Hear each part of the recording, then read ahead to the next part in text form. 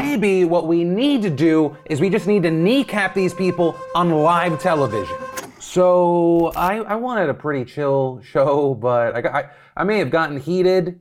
But anyway, welcome back to the Philip DeFranco Show. Hit that like button, otherwise I will punch you in the throat. And let's just jump into it. And first up, today we had musical superstar Halsey in the news, in part, yes, because of her music, but also because of boobs, nipples, and breastfeeding. With her revealing the title, cover art, and message behind her upcoming album, If I Can't Have Love, I Want Power. Unveiling the cover at the Met in New York and writing in a post that the album will be about the joys and horrors of pregnancy and childbirth. And saying that in part it felt important to capture that she can be a sexual being and her body can be a vessel and a gift to her child, and those two concepts can coexist peacefully and powerfully. And adding, my body has belonged to the world in many different ways the past few years, and this image is my means of reclaiming my autonomy and establishing my pride and strength as a life force for my human being. And saying that the image specifically celebrates pregnant and postpartum bodies as something beautiful to be admired, and saying that she hopes that this will be a step towards eradicating the stigma surrounding bodies and breastfeeding. And personally, even though in this video I am not showing Halsey all natural, that was not a moral choice. I'm a big fan of getting money and not having my videos removed off of YouTube. But yeah, even as a man, I mean, there are two key things that come to mind here. One, I mean, I'm only a bystander in the situation, but it really bothers me when people are like, I can't believe she did that. She's a mom.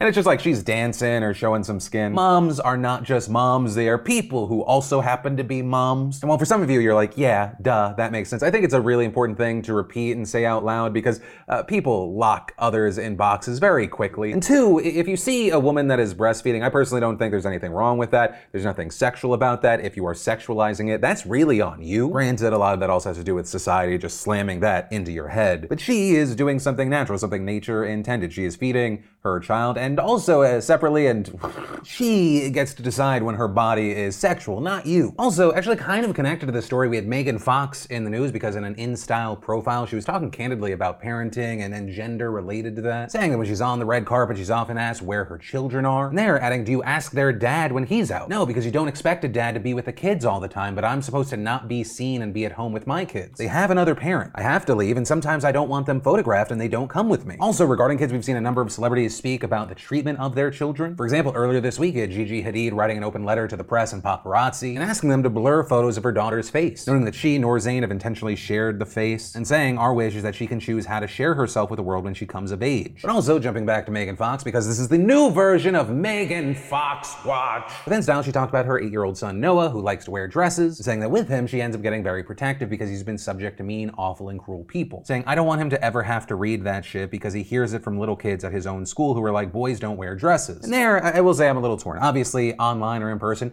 yeah, you would hope that people would be nice to a damn child. But also, in life, there are always gonna be shitty people that shit all over you, even if you're just doing something that affects them in no way. My oldest, for example, every now and then, he likes his nails painted. Thinks it looks cool on mommy, wants to try it out. Do it, but then I'm also not gonna leave him to the wolves when he comes home and he's like, so-and-so, this little girl said boys don't wear nail polish. I get to have a conversation with him where I explain, you can do whatever the heck you want. If you're not hurting anybody, and just because the majority of people don't do it, doesn't make it weird or odd or you wrong in any way. You think it looks dope? That's all that matters. If you think one day it kind of looks stupid, that's all that matters. And what I won't say to him right now, but I'll say to you because you're other adults, it does feel like a lot of this has to do with the toxic masculinity baked into our society. And hear me out on the toxic masculinity stuff. If you're strong, a big buff dude or anything like that, I'm not talking about you. When I think of toxic masculinity, and this may not be the case for everyone, I think of the guys that act personally victimized by or decide to attack anything that feels feminine in a man. Because a lot of it is just really baked in homophobia. Is it affecting you? No? Mind your own fucking business. And then the last bit of entertainment news, though it's not really entertainment, we should talk about the big updates regarding Britney Spears and her conservatorship case. And the reason for that is since we last talked about it, there have been some major changes, updates, and general shakeups. Starting with the fact that Bessemer Trust, the wealth management fund that was partially responsible for managing her estate, they actually asked to withdraw from the arrangement last week. And then this week, we saw her manager, Larry Rudolph, sending a letter to her conservators resigning from his role, as well as her attorney, Sam Ingham, asking to resign the next day. Though, with that, his resignation will only be final once a new attorney is appointed to her case. But Britney has made it clear, along with other requests, that she wants to be able to select her own attorney. And actually, regarding that, yesterday, multiple outlets obtained a court filing from Britney's mother, Lynn, requesting that this be allowed, with a petition saying, appointment of independent counsel is mandatory at this juncture. It is self-evident that before the court addresses, for example, the termination of the conservatorship, conservatee must be allowed to consult with counsel of her choosing. Lynn also advocating for her daughter in other ways, saying, her capacity capacity is certainly different today than it was in 2008, and conservatees should no longer be held to the 2008 standard. And arguing that her court statement was very courageous, that Britney is able to take care of herself, and that she has been very successful and made millions of dollars. Also, big news and an update with this story is that Britney's personal conservator, Jody Montgomery,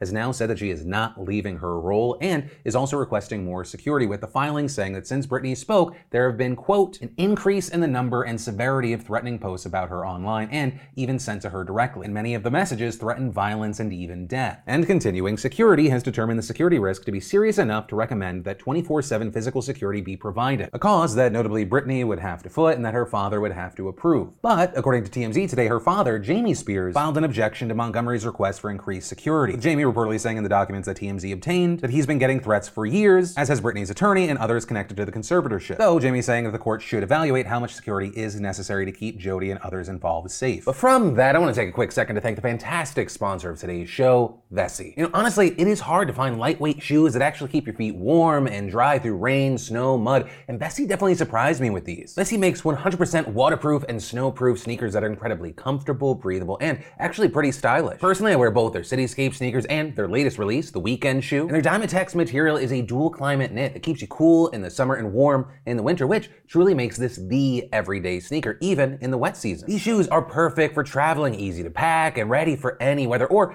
just running errands, going to the gym, going to the park with the kids, or even muddy hikes. And with the Weekend shoe, you can literally just rinse them off or throw them right into the washing machine. It is that easy. And make sure you grab some now while they still have your size, and you're gonna definitely thank me later. So just go to vessi.com/DeFranco right now and be sure to use code DeFranco at checkout to get $25 off. Then we have the European Union fining the car makers Volkswagen and BMW a collective $1 billion for colluding to make dirtier cars as part of what they referred to as an emissions cartel. Now, notably, Mercedes-Benz was also part of this collusion effort. However, the EU agreed not to fine them because they actually acted as the whistleblower in the investigation, which is just another daily reminder that there are different rules for the rich. If you're poor or lack power, snitches get stitches, and if you're rich, a pat on the back and a juice box? Because if Mercedes-Benz didn't snitch, they'd have actually been required to pay an $857 million fine of their own. And understand, this isn't a situation where they were just like, oh man, we can't meet the requirements. They told the EU they had the technology to cut air pollution beyond minimum requirements, but instead, they held meetings between 2009 to 2014 where they agreed together to not compete to develop the most efficient emission systems. I'm just saying, and I know that it sounds cruel and unusual, but I think the only way we're gonna actually get any change when it comes to these giant companies and these rich-ass motherfuckers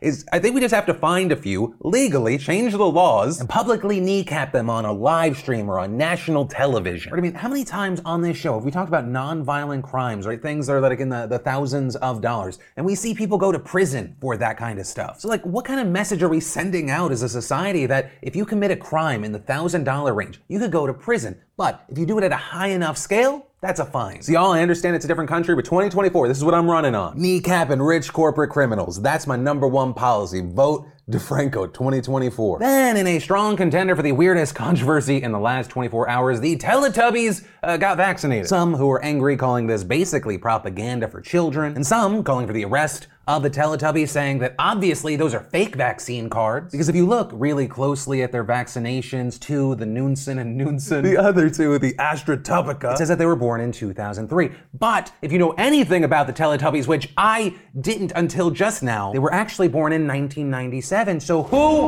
are these fake-ass Teletubbies? Is the question I just realized I shouted at a degree that was far too loud. And then, on the other hand, you had the majority, I think, of people that thought that it wasn't that big of a deal. If they're born in 2003, they're 18 years old, they're of the vaccination age, they're not telling like 6-year-olds to get vaccinated. Secondly, whether you want to have a hot girl summer, a fat daddy summer, for them a tubby hot summer, it's made all the safer if you get vaccinated, especially because now we're having to deal with the Delta variant. Transition, bitch. Though, even if you are vaccinated, please listen up to this specific area. The Delta variant, which you may have heard about in places like India, it's now spreading in multiple countries, and now it is actually the dominant variant in the United States. This is a big concern because yes, while it is primarily a threat to the unvaccinated, with some studies having found that unvaccinated people were twice as likely to be hospitalized if they were infected by the Delta variant compared to infections from the Alpha variant. Then, for those of you that have only gotten 1 dose of a 2-dose package, according to a new study published today in the journal Nature, 1 dose of Pfizer or AstraZeneca coronavirus vaccine barely protects against the Delta variant of the virus. But of course, the key thing there is that's only if you've only had 1 shot of a 2-dose vaccine, because the study found that 2 doses generated a neutralizing neutralizing response in 95% of people. But reportedly, antibodies from people who were previously infected with COVID did not neutralize Delta very well. Though, while not as effective as 2 doses, 1 dose of the vaccine did help boost that ability. So that seeming to be a potential reason that if you're someone that got COVID and you're like, I have the antibodies, it still may make sense for you to get vaccinated because of these variants. And at the same time, we also saw this new Israeli study saying that Pfizer is only 64% effective against the Delta variant. But the key thing there is the study also says that people who have been fully vaccinated have way increased protection against hospitalization or severe infection. Which, I mean, it kind of brings us back to the Johnson & Johnson vaccine coming out, the misunderstanding, miscommunication, people being like, why would I even get this? It's only 67% effective. I think a lot of the communication there has been poor. Like there's getting COVID at all, and then there's, are you being impacted by it greatly? So yeah, I don't want you freaking out right now, but just a thing to keep in mind, to be aware of. Also, connected to the COVID news, we should definitely talk about Japan. Of course, the Olympics coming up, right? It starts in just over 2 weeks on July 23rd. Japan announced this morning that the event will still continue, but there will be no spectators. And this because of the massive backlash we've seen because the country right now is dealing with a large uptick in coronavirus cases, right? Partially fueled by this Delta variant, and it's led to another nationwide state of emergency that is set to last until August 22nd. While the ban on fans is news, unfortunately, this was not unexpected, with experts noting that Japan is especially susceptible to large outbreaks because of its uber densely populated cities and the slow vaccine rollout so far. So far, only 15% of the country has received a vaccine. And then finally today, let's talk about this absolute insanity out of Haiti. So early yesterday morning, the president of Haiti was assassinated at his residence at the outskirts of Port-au-Prince. The attack also resulted in his wife being shot, though she survived and is being treated at a hospital in Miami. And shortly after this happened, interim Prime Minister Claude Joseph said, a group of unidentified individuals, some of them speaking Spanish, attacked the private residence of the president of the Republic and thus fatally wounded the head of state. But in recordings obtained from the neighborhood, people can be heard approaching the house, and then this happened.